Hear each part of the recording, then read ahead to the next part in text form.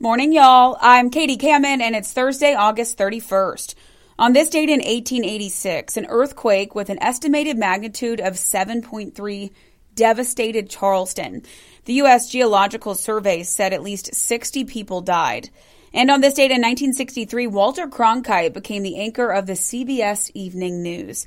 It was just a few months before one of the biggest stories of his career, the assassination of President John F. Kennedy, took place in Dallas, Texas. But can you name the anchor Cronkite replaced? If you're a TV trivia buff, you'll know this one. I'll have that answer in just a few minutes.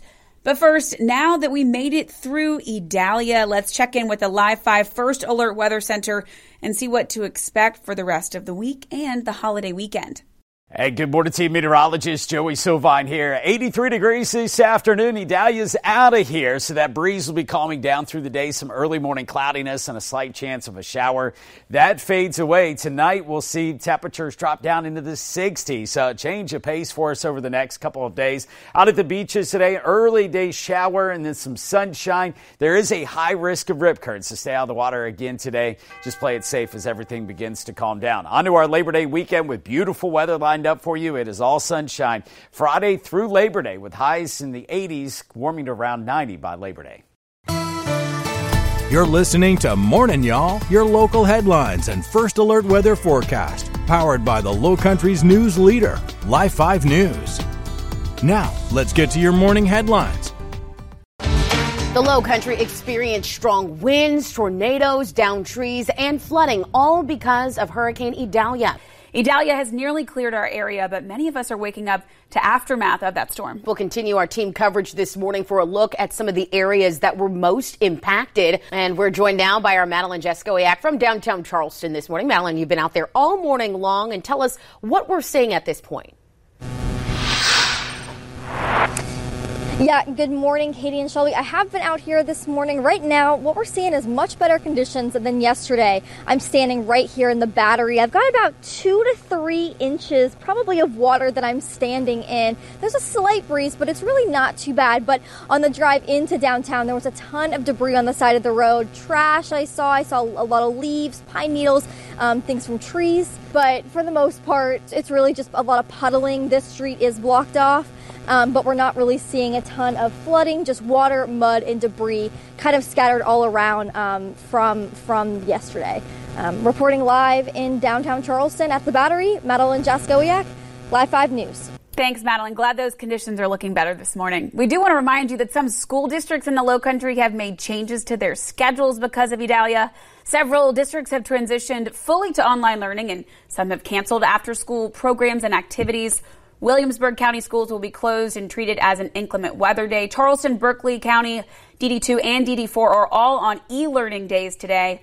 You'll find the full list of school districts, colleges, universities, and all those changes on our website at live5news.com. And the city of Charleston opened up some of its parking garages to the public for free during the storm. But just a reminder, that expires tonight. Here's a reminder, you got to get your car before 6 p.m. today. That time has been extended. There was originally a deadline of 11 a.m. Heads up, after that 6 p.m. deadline tonight, you will have to pay for parking as usual. Roper St. Francis has announced some changes to its operation schedule because of the storm yesterday. All Roper clinics and express cares are scheduled to be virtual only today. That means no in-person visits. This comes after all clinics and practices closed early yesterday. All procedures and surgeries that were scheduled for today that are not urgent will be rescheduled. If they are urgent, then they will still go on as planned. The Medical University of South Carolina has also made some changes to its clinic hours because of the storm. MUSC's ambulatory clinics closed at 3 yesterday, and its on-peninsula clinics are expected to reopen at noon today. Off-peninsula clinics are expected to operate under normal hours today. MUSC says virtual urgent care appointments are also available. MUSC's Children's Health after-hours care locations were not open yesterday, but they are expected to reopen for normal hours today. As expected, with extreme weather conditions, travel, especially flights, have to deal with cancellations and delays while weather alerts are in effect. Air traffic control at the Charleston International Airport will reopen in about 2 hours at 8 a.m. this morning after closing at 6 p.m. yesterday. The runways themselves remained open with pilots connecting to an air traffic control tower in Jacksonville when necessary. According to FlightAware, as of this morning, there have been 21 flight cancellations out of the Charleston International Airport, and we've only been told that there was only a few delays, about 2 delays when it comes to departures this morning. Some areas like downtown Charleston saw lots of flooding during Idalia, and our coastlines are also taking a beating. Live 5's Destiny Kennedy's live on Edisto Beach now with an update on those conditions this morning. So, Destiny, what can you tell us? Good morning, Katie and Shelby. I'm here on Edisto Beach, specifically on Palmetto Boulevard, where we see a lot of debris, a lot of these little reeds left behind. There's also a lot of ponding and flooding. I'm going to step out of the way so you guys can see the road leading up to the beach. Again, that's Palmetto Boulevard. There's some ponding going on. You see those reeds. It's very muddy now. A lot of wind happening from Idalia. And right now it is a completely different picture from yesterday when there was a lot of rain, a lot of flooding. It's a lot more calmer, but other roads leading up to the beach, there was a lot more flooding going on. So this is very subtle compared to those roads leading up to the beach. Reporting live on Edisto Beach, Destiny Kennedy, Live 5 News. A very different picture, Destiny. Thank you. And as the storm continues to make its way out of our area, the city of Charleston wants to make things return to normal as quickly as possible. As that storm continues to make its way, the city of Charleston wants to, again, make things normal. To help with the city's assessment, though, residents are asked to report any storm-related damage by calling the city's Citizen Service Desk. That number is 843-724-7311. You can also do so by filling out a damage report online at www.charleston-sc.gov/report-damage. One local foundation and nonprofit are joining forces to help those across the Tri-County who experienced damage from Idalia. The Coastal Community Foundation and Trident United Way have announced a joint partnership in order to raise funds for storm relief in Charleston, Berkeley, and Dorchester counties. CCF's Low Country Disaster Relief Fund will continue to support all 9 counties in the foundation's Coastal Carolina footprint. All donations to this fund go directly toward disaster relief. We have a link to donate if you're interested on live5news.com. Just look under the big red box. We're learning new details about the person killed in a head-on collision in the Ravenel area earlier this week. According to the Charleston County coroner, 57-year-old Reverend Dr. Arthur Holmes was killed in that crash. Holmes had previously served on the Constituent District 23 board and later resigned in April of 2022 after a 4-year term. The crash was reported around 4:20 p.m. on Monday on Highway 165 near Hyde Park Road. Deputies say an initial investigation shows that Holmes was driving a sedan that crossed into oncoming traffic and then collided with a pickup truck. Holmes was also the pastor of Holy Trinity AME Church. A wake will be held for him tomorrow from 6 to 8 at the Greater Macedonia AME Church. That's on Savage Road in Charleston. A celebration of life will be held at that same church this Saturday beginning at 11 a.m. We move to the campaign trail now. Despite the rough weather that we've seen, the North Charleston Mayoral Election Forum is still on for this evening. All 10 candidates vying to become the city's next leader will be in attendance.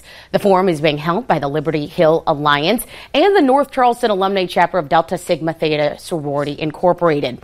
This will take place at the Life Center of Royal Missionary Baptist Church at 6 p.m. tonight. The Georgetown Police Department has identified and charged 9 additional teenagers following a fight and shooting that happened at Georgetown High School. This all happened Friday night at a football game between Georgetown High and Andrews High, where shots were fired in that parking lot. The game was then canceled.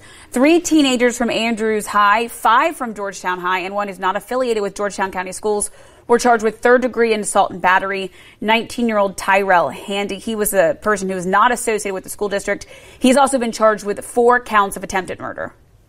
The Williamsburg County Sheriff's Office says a man has been arrested and charged in connection to criminal sexual conduct with a minor. 61-year-old Joseph Thomas Burrows is facing 2nd-degree criminal sexual conduct with a minor charges. Deputies say Burrows engaged in sexual acts with a 14-year-old, resulting in a child's birth.